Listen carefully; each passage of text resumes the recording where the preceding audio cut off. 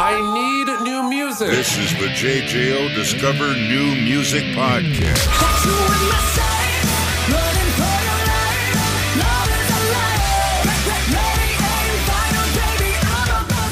Discover New Music joining me today. Very excited.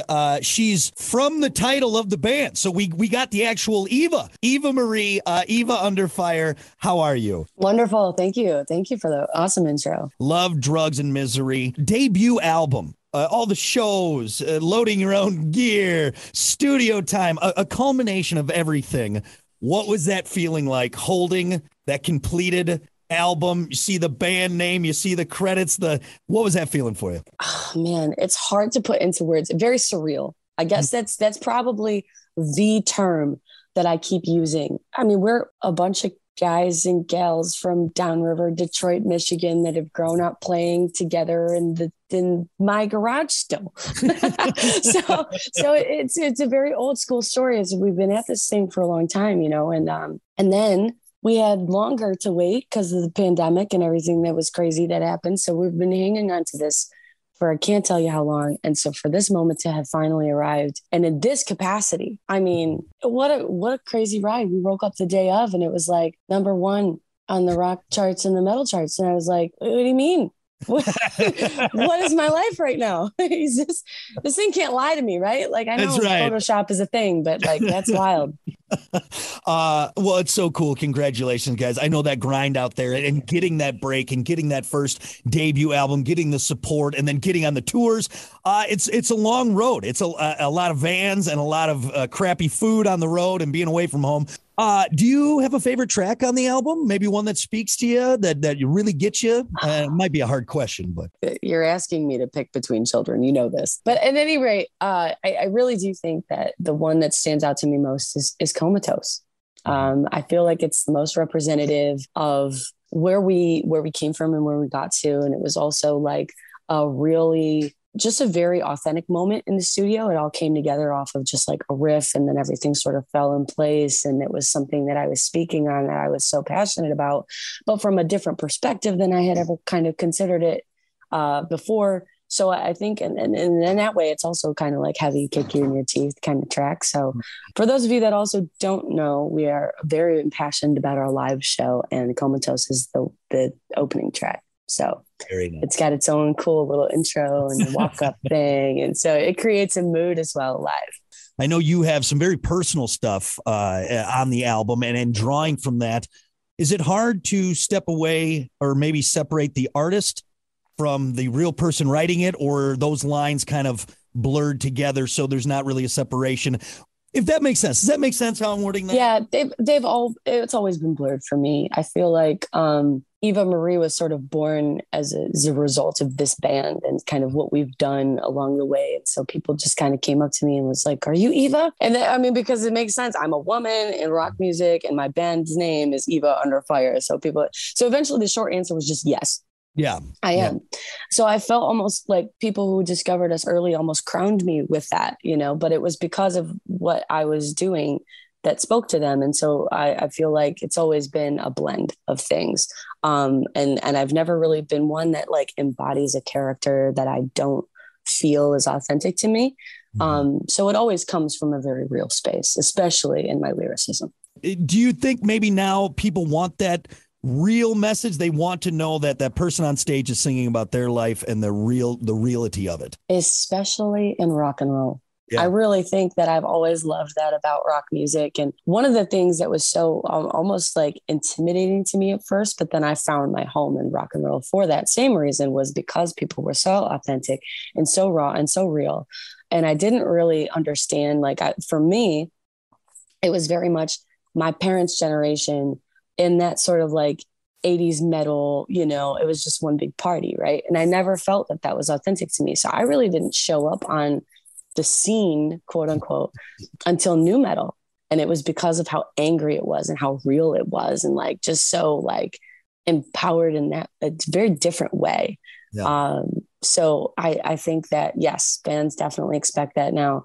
And being a live band, like, we love to be live, man, with that concert stuff. And they will snip you out if you are not being, they will sniff it out. If you're not like true about it, people are like, that doesn't speak to me. You guys, you mentioned earlier down the road, Detroit band you guys formed and made there, and you guys hang out in Detroit. I always feel like Detroit bands, I don't know, I wouldn't say have it easier, but because of the vast and deep history, musical roots in the city, do you pull from that? Do you kind of take advantage of being around all that and that vibe from Detroit? It's so funny that you say that, because I almost think that it's a disadvantage now. Really? It's very, okay. Yeah, I do, because you have this giant name to live up to, right? But then after the era that was Detroit Rock City, I feel like Detroit's rock scene really took a hit. And then with COVID and stuff too, right? We used to have, like, way back when I first started, big venues would host local showcases. And so they'd put like 15 of us kids on the stage. All of us were in different bands, but we were all in original projects, So, that was like how they tried to rope you into bringing all your friends, right? For $15 tickets. But now they don't host parties like that anymore. And it's really tough for young people, especially, to find somewhere to play that's not in a bar. And even more so, bars that are still like living and breathing, that didn't shut down because of the pandemic. And so I almost feel like it's my job to bring back Detroit Rock City. That's a big obviously you guys are on the right start right there, but man, I don't know. Seeger's kind of a hard act to follow sometimes, Right. Kid Rock's still selling out Pine Ave every time he comes through. So I don't know, but those are the last ones that have done it. Right. Yeah. So and that's been 20 years ago now. Yeah. So it's time. And I say that with a very, like, I guess, not a heavy heart, but something I feel like I'm really, like, inspired by and aspire to, because it used to be my town.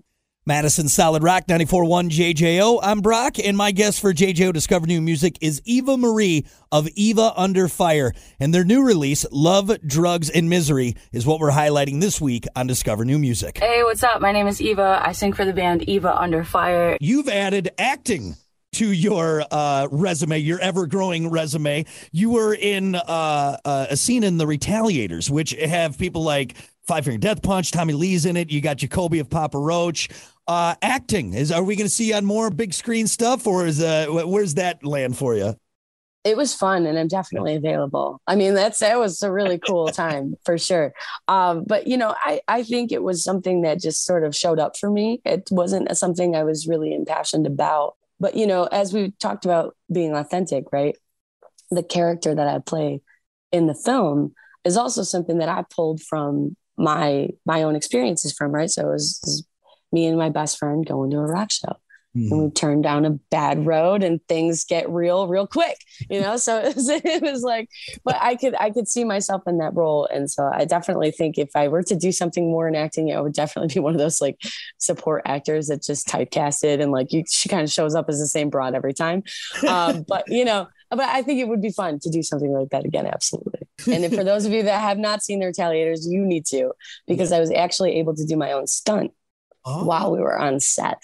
And it was super rad, super fun. So like if I could do action-packed something, that'd be dope. You're like Tom Cruise, but as a lead singer, because he does all those things. You guys crazy. You guys crazy. I love it. I love it. Man. One question I always like asking the front women out there, because obviously there's legendary front women. You got Debbie Harry, you got the Wilson sisters, Stevie Nicks, all that, and contemporaries, Lizzie Hale, Amy Lee. I know you pull from them and you use them as inspiration, but I'm always intrigued of male singers maybe that really had a big influence on you that you maybe pulled inspiration from out there in the rock world or music world. Yeah, well, it was very interesting. So when I first started to fall in love with rock and roll myself, right? And you could probably tell talking, I have a lower voice for a female, and I have not always had a very big range. And so I loved trying to keep up with all the pop stars that I was very influenced by. But what I really started singing along to was Stained and Breaking Benjamin. Wow. Yeah. So, and those were just, they were very much like talking about things that I could really feel in my heart of hearts, especially the old early Stain stuff, man. Just so emotionally very attuned. And I loved the grit and the aggression behind it. Well, I'm sure Aaron and Ben would both be very flattered to hear the influence that they've had on you. And awesome guys, by the way. Correct me if I'm wrong, and if you don't want to get into it, that's fine. Are you a licensed psychologist? Yes. That's really interesting to me. How does that play in with being a musician? Do you pull from that? I'm sure you do. That's got to give you a different take on it. I mean, it's very complicated. So I guess in its most simplest form, music has always spoke to me. People have always spoke to me, men, women, different walks of life, whatever the case is, the human experience fascinates me. And it's something that I've always been just very attuned to from since I was a kid, just based on intuition. Everybody would come up to me even from elementary school. Oh, you're very easy to talk to. So, and I love connecting with people. So that, I mean, genuinely, when I'm, on here and I'm having such a good time, it's like, this is what I do that is natural to me. It's so much fun. And I love the experience of it. So truly, when I say, oh, thanks for having me. No. Thank you for having me. Like, this is cool, man. So it started with lyricism was my catharsis. And so that's where I got my own therapy, right? I get out all my personal baggage that's in my lyrics. Yeah. And then on this record, it was fun too, because there's also some of those just like take your brain out and rock type of songs, very sassy and aggressive, but more empowering than anything, but those are fun emotions, still emotion though. Very driven by that. And then, in the psychotherapy world, I get a chance to actually be with other people and in their very meaningful moments to try and live their best life. I mean, that is the goal, right? So to be able to have me as a person be used as a tool for that on someone else's behalf, I've always thought was very special.